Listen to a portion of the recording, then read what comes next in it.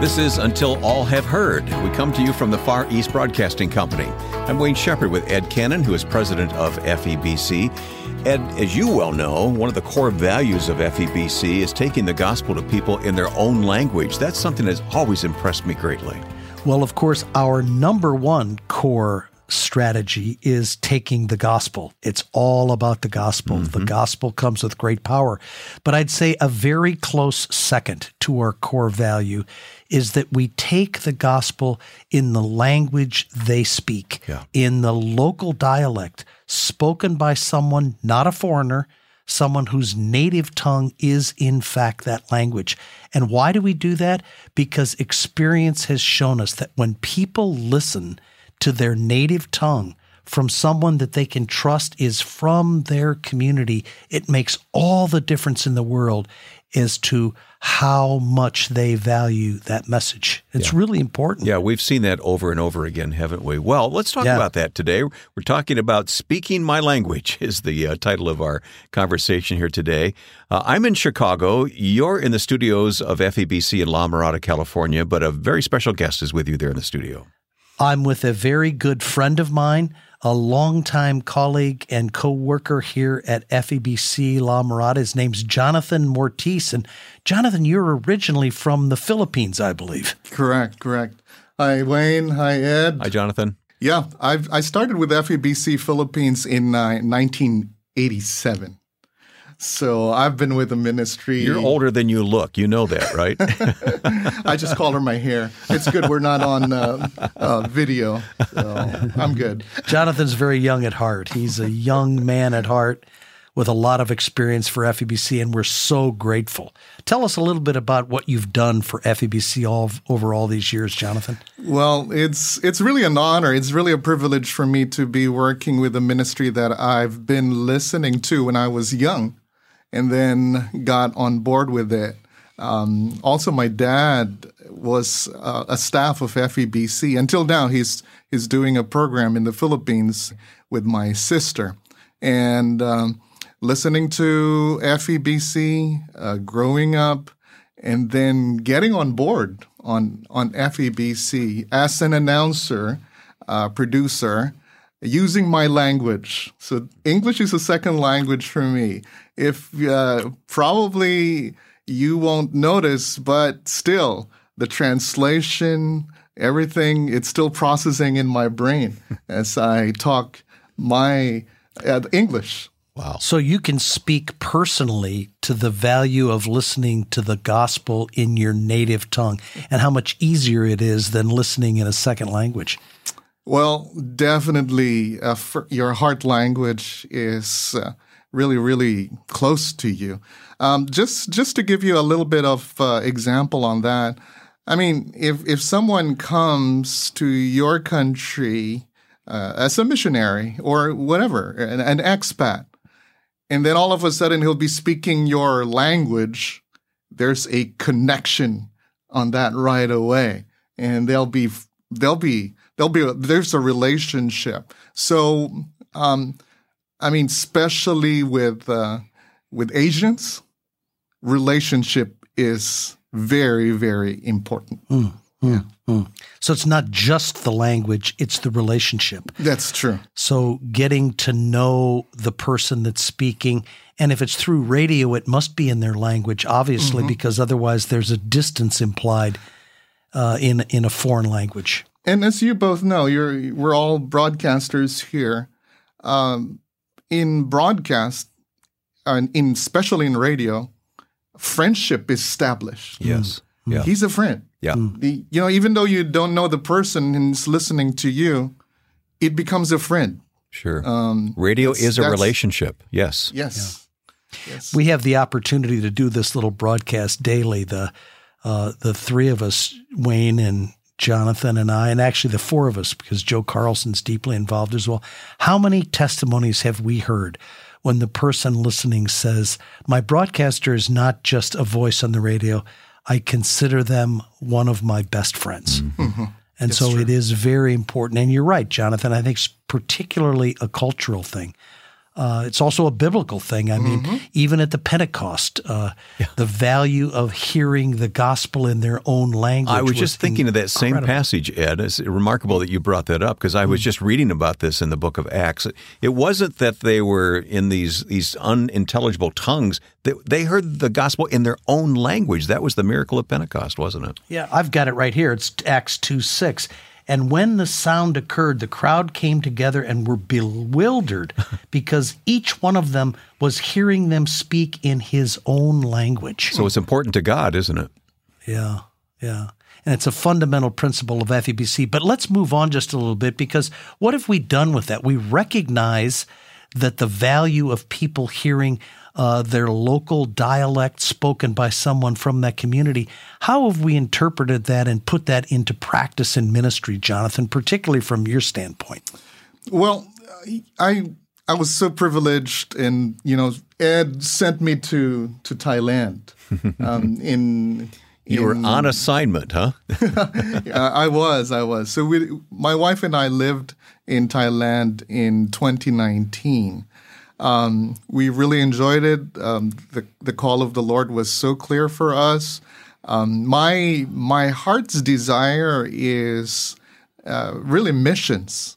And alongside with that is worship. So worship and missions, those are my two passions in life. However, when I was called to Thailand with my wife, I had the privilege of serving with our Thai operations as well as with our 17 ethnic languages.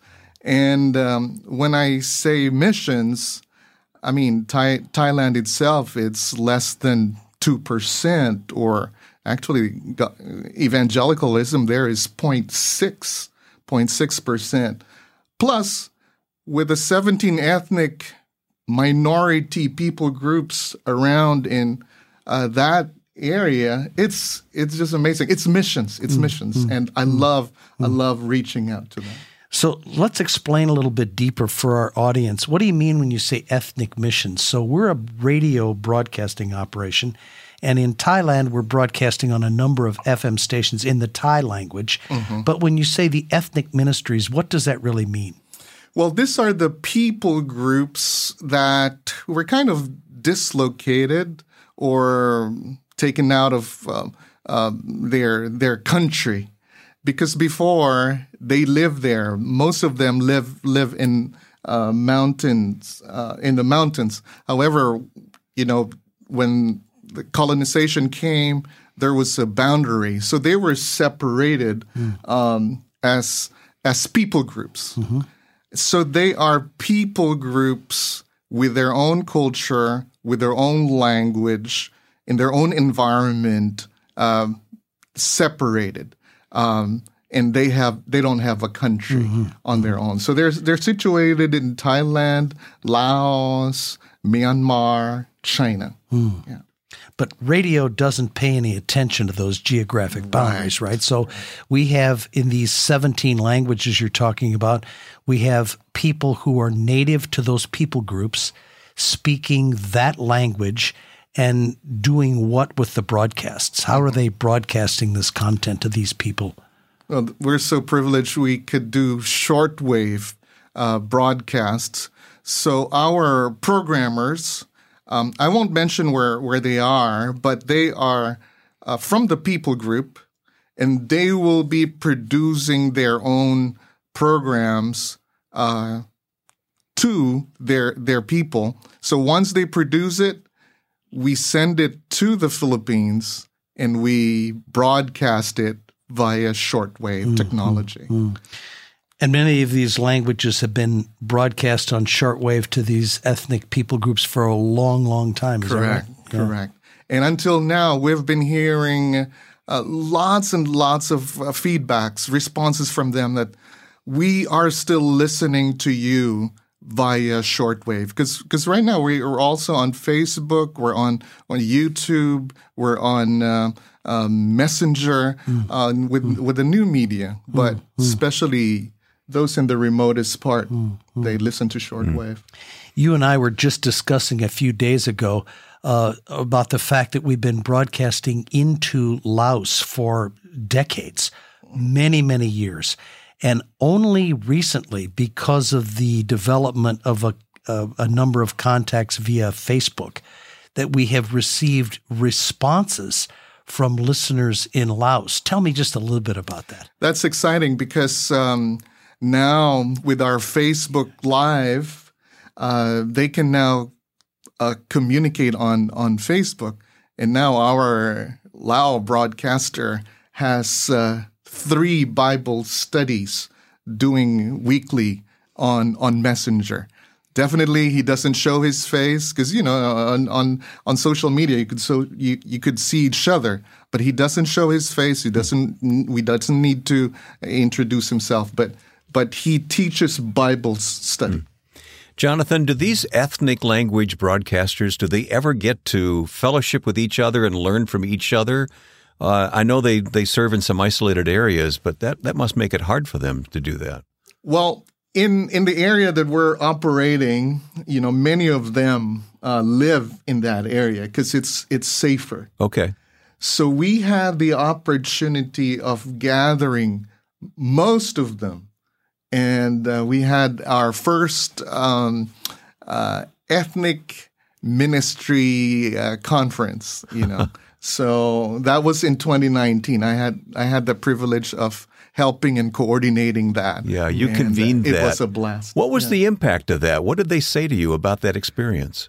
Oh, because they operate on their own, right? They have their own culture, their language, and they said, it's great to see each one to fellowship and pray for another and exchange the things that they're learning from others. And they feel like they belong to a big family. Yeah. They belong. Again, relationship. I love that. I really love that feeling, Ed. Yeah, I had the opportunity to join Jonathan for part of that conference, and I had so much fun with these people. They're so filled with the joy of the Lord, knowing what they're able to do, and for the first time really being able to share with other like-minded people the value of their broadcasts, the results, how much joy it gave them to get one letter from a listener talking about the impact that it's had on their life. And I remember one particular circumstance. I was sitting around having lunch with a number of these people, and I tried to read everyone's name off of their name badge, and everyone was just laughing out loud because I butchered the pronunciation of every single name so badly. But it was fun to be with them and have that level of Christian camaraderie. Yeah. Not everyone has a name as simple as yours, Ed, right? So. Yeah, right. Oh, there were some beauties. There were some beauties there. But wonderful, godly people. It was such a joy to be with them. Oh, that's a great report. Now, it would be a lot simpler just to choose a language, a predominant language, and broadcast in that language. But it's very complicated to put together all these various ethnic languages and take that approach. Again, let's re-emphasize why that's so important, Ed. Well, simply because God has told us that, even the sparrow he cares for. And so it's not just the big group. It's not numbers. We care for every soul. And God has given FEBC this technology. 76 years ago, God allowed FEBC to build these giant shortwave towers, have this technology. And the fact is people in these very rural regions have shortwave radios because that's the only technology that's allowed them to connect to the outside world for decades. So we have the technology. We know how to find the people that God sends us that have the talent and the language. And we must proclaim the gospel to the large groups and to the small groups. Yeah. And just one more thing, Jonathan. You were mentioning social media, Facebook, etc. I'm amazed that it's penetrating into these people groups and is being used the way it's being used by FEBC. That's a great tool for the gospel. It's mind-blowing, Wayne. Actually, Nopukun, which we interviewed here, he was excitedly telling me that, you know what, our engagements is about 20 million already on Facebook alone. Wow. On Facebook alone. So praise God, huh? Yeah. Praise God. Yeah. Wow. And lockdown also helps that. Yeah. So, Wayne, what I love to speak about on this technology of social media. So for decades, FEBC has been speaking to our listening audience through shortwave radio. But our ethnic minority broadcasters collectively now use the phrase, we used to speak to our audience, now we're speaking with our audience. Important difference. So it's an engagement. People are asking questions. People are reaching out. They're having these Zoom Bible conferences. It is amazing to see what these staff in these remote areas are doing with the gift that God has given them through technology and the advancements that we've seen just in the last few years. Well, Jonathan, since you've had some firsthand experience with this, we wanted to hear from you here today. So thanks for this report. It is very exciting to see how God has fitted and joined all the people and all the personnel together, doing what they do best and using that for His glory. So I'm very grateful. If I may add, Ed, Wayne, these people groups are marginalized because they don't have a country. And then they're going to hear their own language, broadcasting to their own language, the gospel and love. Oh, they would be connected to that right away. We had the opportunity, Jonathan, to hear that story about a man who said, I wasn't the least bit interested in your Christian content, but I listened to your program because it's the only time I heard my native language. What a powerful statement. He's only listening because it was his language, but then he hears the gospel, and the gospel comes with great power. Now he's a dedicated follower of Christ. Yeah. Only God could orchestrate such a thing. Yeah. Jonathan, it's such a pleasure to have you on the other side of the microphone. Jonathan helps us so much in the studio as a technician, helping us put these recordings together. But today, he's joining us as our guest. And your impact on ministry over these 37 years, Jonathan, has been extraordinary with FEBC as a broadcaster in the Philippines, as a helper with our ethnic minority languages. You're a true gift to FEBC, and it's been a joy for Wayne and I to be with you today. Thank you, Jonathan. My joy. Thank you, brother. And when you go to our website this month, there is additional information about this ethnic language ministry of the Far East Broadcasting Company, and you can check that out and learn how to pray. Maybe you'd like to look up a certain language there that you have a burden about. Go to febc.org, febc.org. That's it for Ed Cannon and Jonathan Ortiz and our producer, Joe Carlson. I'm Wayne Shepherd. Thanks for listening to Until All Have Heard from the Far East Broadcasting Company.